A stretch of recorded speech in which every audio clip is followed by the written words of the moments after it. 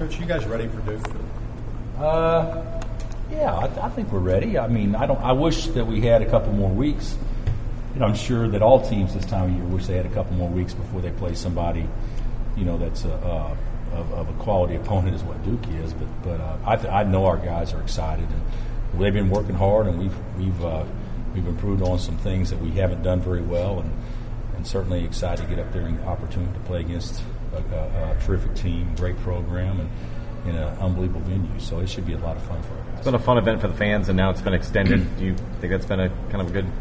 Oh yeah, it's a great deal for all four teams, I would think. I know it is for us, and it's it's a marquee doubleheader to tip off every season. It'll be that way every year. So we're excited about it. I don't know where else you could go and you could have four of the top five teams in the country all play the second game of the season together. So it's been good for everybody, and I know our players are juiced about it. How good is Duke? Are they as good as their ranking? Oh yeah. They're definitely as good as their ranking. Of course, right now, who knows what teams are, because Duke struggled in their second exhibition game, and then they turn around and beat Davidson, a team that had beat us a couple of years ago by 40. And we obviously labored the other night, but we also didn't have our full complement of players, and so I think it'll be two good teams with both of them have a great collection of athletes hooking up and going against each other. We're ridiculously young, and everything's a new experience for us, but they're good, and they'll be a team that has a legitimate shot to win it all, and hopefully we'll be a team that can be in that conversation also if we continue to get better. You mentioned not full complement. What difference do you see with this particular team having Nadir on the floor? And well, he's been. I've said all along. Nadir's not our most talented guy, but he's been our most valuable player all since we started practicing. And so, Frank did good the other day, but you take our 2 point guards out of the game, you're not going to look very good when you haven't really practiced that way. So, I think that it'll be a totally different looking team. Doesn't mean we're going to play well, but certainly we'll have a much better chance to play well. You talked about before the first exhibition game, the guys coming up saying, "Coach, I was scared to death," or "I'm really nervous right now." What's it going to be like up there? Well, I don't know if they told me that they were nervous, but they told everybody else. But we're going to be nervous. We should be nervous. Think about it, 18-year-old kid, first time in this venue, and hey, you can talk about all you want to is, I'll be ready. Just wait, coach, or just wait. And then when the lights come on, it's a little bit different atmosphere and everything. But I think our guys are as prepared as they can possibly be for a team that's never experienced anything like this. So we'll go up there and have fun, and I hope it's going to be an atmosphere in which we play loose. That would be the biggest thing, because sometimes when you get excited and you get a little nervous, which you should have butterflies, sometimes you can play tight. I just want our guys to be in attack mode and play loose. We saw what happened when you can play tight over Friday night with K-State. I mean, some surprises early this year, as there are every year. Yeah, I think that's right.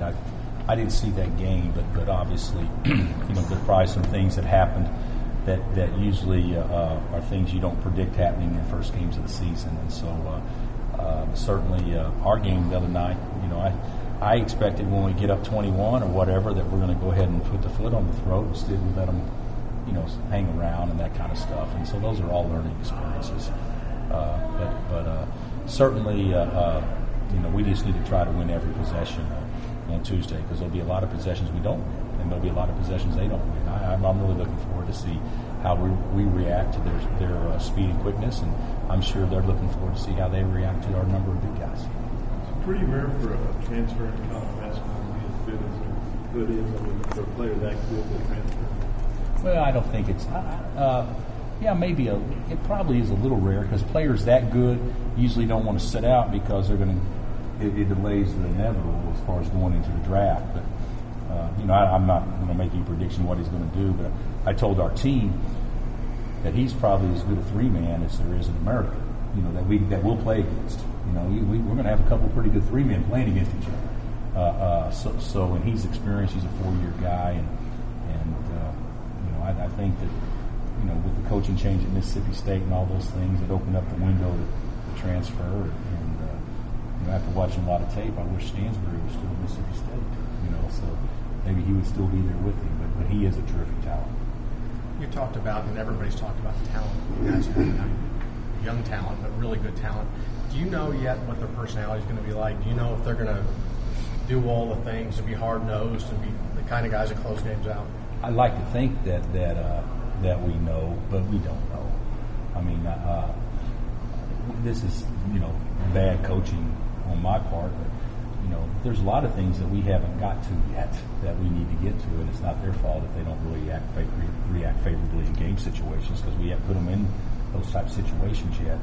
And veteran guys just kind of know those things, and a lot of them. And I mean, we're walking through a lot of things. We're going over again today, free throw blockouts, and things like that, and spending time on things like that a lot of teams may just address once or twice, and then you just do it. And so there's a lot of reminders going on, but certainly game situations is something that we're not going to be able to simulate totally in practice. We can try, but we're not going to be able to.